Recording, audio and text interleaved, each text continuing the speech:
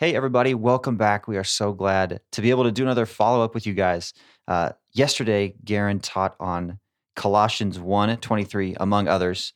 Um, Yesterday was kind of a heavy verse day. We kind of jumped around a lot. But Colossians 1:23 says this.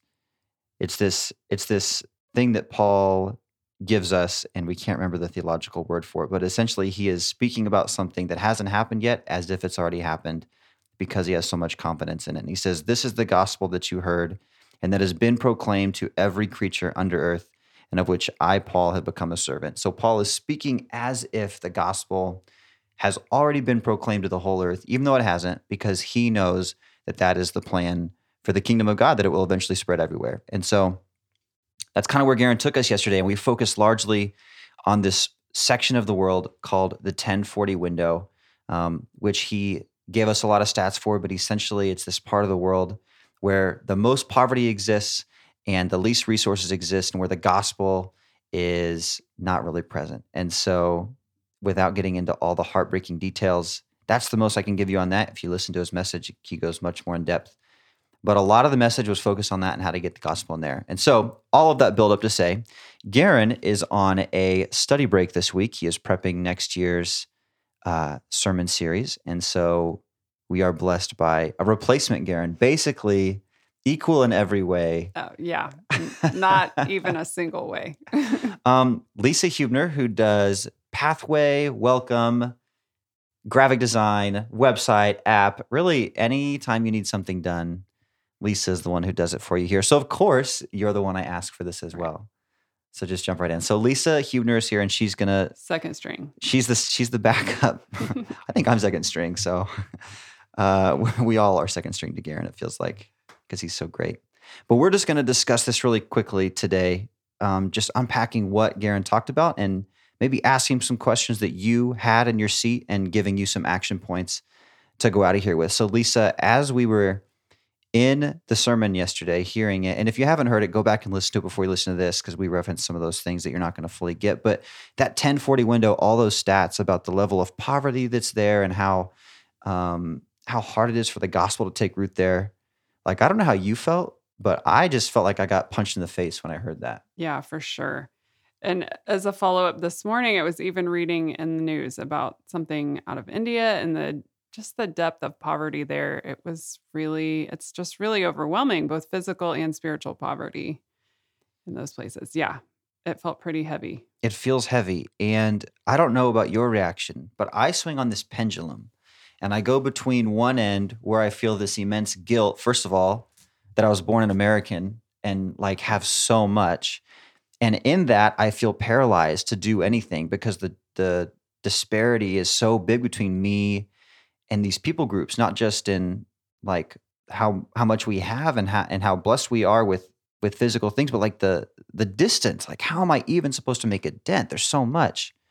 And then I swing over to this other end, and I'm like, man, I really feel like I need to take up my cross and be a missionary. And like, the only way to help is to get in there and buy a plane ticket and be like the UCs, right? And to jump right in. And I know there's got to be some middle ground there. I know that's probably not the right way to think about it. So Lisa, you solve everyone's problems. Can you help Oh, me solve right. this one too? Sure. Well, I actually was just having a conversation with a student the other day, and I so remember being in her shoes, who was kind of grappling with this reality that you've just described, and an opportunity to go overseas this summer, and just trying to get her heart around all of that. And I remember being there, just so overwhelmed by it. And what I encouraged her is, I think what I would encourage each of us as the next step is first to pray. Jordan and I were just talking about this wonderful resource called Operation World. That's just a breakdown by country of the stats, much like Garen shared with us yesterday, by country, a little bit of the background, culturally, whatever religions do exist in that country. So it's an awesome prayer resource. So I think that would be a good place to jump in, is just maybe with your family over mealtime or as part of your quiet time. Just pick a country a day to educate yourself on, and pray over that God's word would make its way to those people. So prayer is always a great place to start. I guess another thing with the missions conference coming up, one thing that made a huge difference for me in personalizing this issue that we talked about in church yesterday and the extreme darkness in the 1040 window was when my friends in college went overseas and served.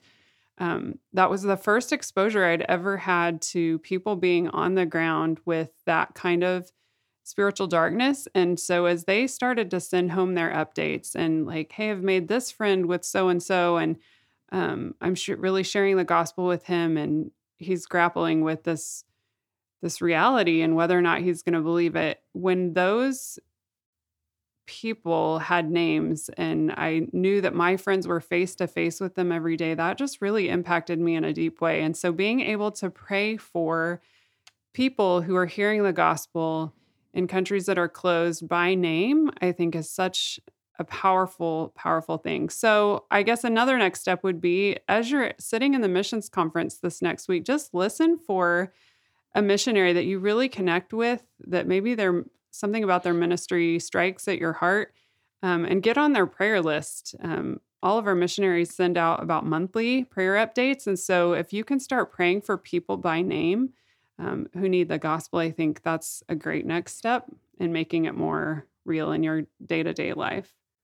Absolutely. Is there any kind of resource that TBC has, like a booklet of missionaries where you could even like connect with them or kind of thumb through and be like, oh, I actually know them or I met them? Does something like that exist? Yeah. So as you're hearing this, probably just within a few days, we will have exactly that resource available to you all throughout the missions conference and after. We will have a prayer booklet with each of our missionaries around the world and our stateside missionaries listed by name, their picture of their family, where they serve, some contact information, and a bit of information about their ministry and what they're doing. So that's a great thing to just keep tucked with your Bible and flip through and pray for over our missionaries, on a regular basis. So we'll have those available starting this coming Saturday.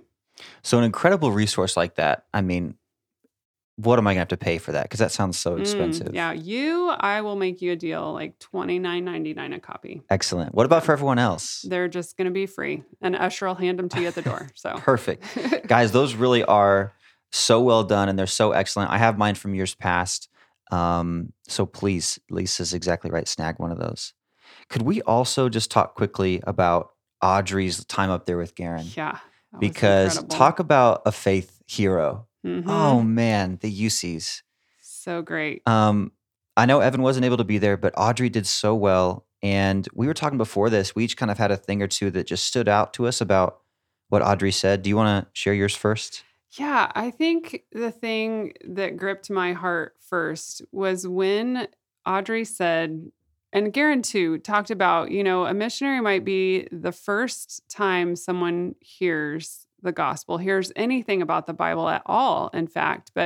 And so Audrey talked about how often she shares stories with people and she gets these honest reactions because they've never heard anything about the Bible at all.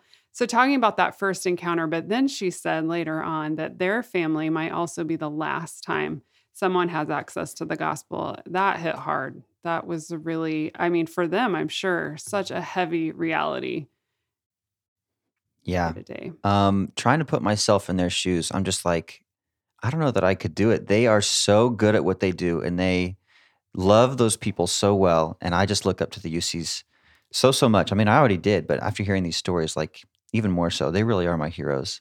I think one of my big takeaways was just the fact that they've been there for 10 years and they have a few believers they're talking to, but they do not, rightly so, they do not place their success in the outcome, if that makes sense. Like their obedience to God is not dependent on the outcome of how many believers they are able to connect with or how many people they lead to faith or baptize, right? Like they are sowing seeds, they are cultivating soil in so many ways, and they are seeing fruit little by little. But I was so amazed that they were not frustrated by the hard work, but that they have this incredible perspective. They are so rooted in the word and they know exactly what it says. And so they know it's not going to return void. And so just like, man, they're doing such good work and they don't need to see big harvest right now because they know exactly what God's doing and they play a small part in a bigger plan, which makes those little stories they had. I I can't remember the name of the guy that Evan connected with via Zoom, or you mentioned Audrey's friend. Like, it must make those things so extra sweet. And so those just stood out to me so much. And once again, love the UC so much. Excited to connect with them Yeah, as they're here. that story of Audrey's friend who went from forbidding her son to play with their son, then to the time they left, giving her a letter that she considered her a dear friend. I just thought, what beautiful progress in her heart, and in a culture where that kind of expression, I don't think is an everyday way of life. So really beautiful example of God softening there. Yeah, so incredibly moving to hear that. We are really not doing it justice. No, You've got to gotta at listen least to Audrey. She was a rock star. She is a rock She star. is a rock star. And they're really good at naming their kids too. Yeah, they really are. Moses, Elsa, Gus, Atticus, who goes but by Gus. Yeah, and Loic. And Loic. Awesome. I should have come to them before. I mean, my kids' names are okay, but yeah, they're great names. But man, Moses, what a name. So boss, we always try and go out with some kind of challenge or action step here. What do you think a good one would be for our people? Well, first of all, come to the missions conference. Jordan was right yesterday when he said it's the crown jewel. I always say that in our newcomer classes at TABC, that this is my favorite event of the year. And my kids love it. They so look forward to it. We're so disappointed last year when it didn't get to happen in the traditional way. So your whole family has opportunity to engage. We're going to have a conference for the kids too. The carnival on Saturday, where your kids can interact in such a fun way with missionaries, playing games from around the world and trying out treats and various things. And the speaker is a legend, apparently, around here. Garen said that George Murray is his favorite missions conference speaker. And when Garen says that, 30 of them. So like it has weight. It's got to be great. Yeah. Yeah. So I would say that's a really practical challenge. Come to the conference, bring your family, sit with your life group or your quad. It'll be you just won't believe it. The stories you're going to hear, the opportunity to connect and just get a little taste of what it's like to do ministry somewhere so very different from our experience here. 100%. Awesome. 100%. And Laura is doing such a good job with kids this year. They have their own theme for Missions Conference. It's called Kids on Mission. And at every point where the adults are meeting, they have something great planned for the kids as well. So please don't let that stop you, because your kids will be blessed just as much as you will be in the main session. So Lisa, you said it well. Come to the Missions Conference. Yeah, and grab then dinner Sunday night and support college students going out. on mission this summer. Do we know what the meal is? Yeah, we do. Pulled pork. Yeah. Cheesy potatoes. Can't miss. Green beans, fruit salad, and chocolate sheet cake. Holy cow. So then we're going to try to stay awake for the yeah. session. George better be lively for that one.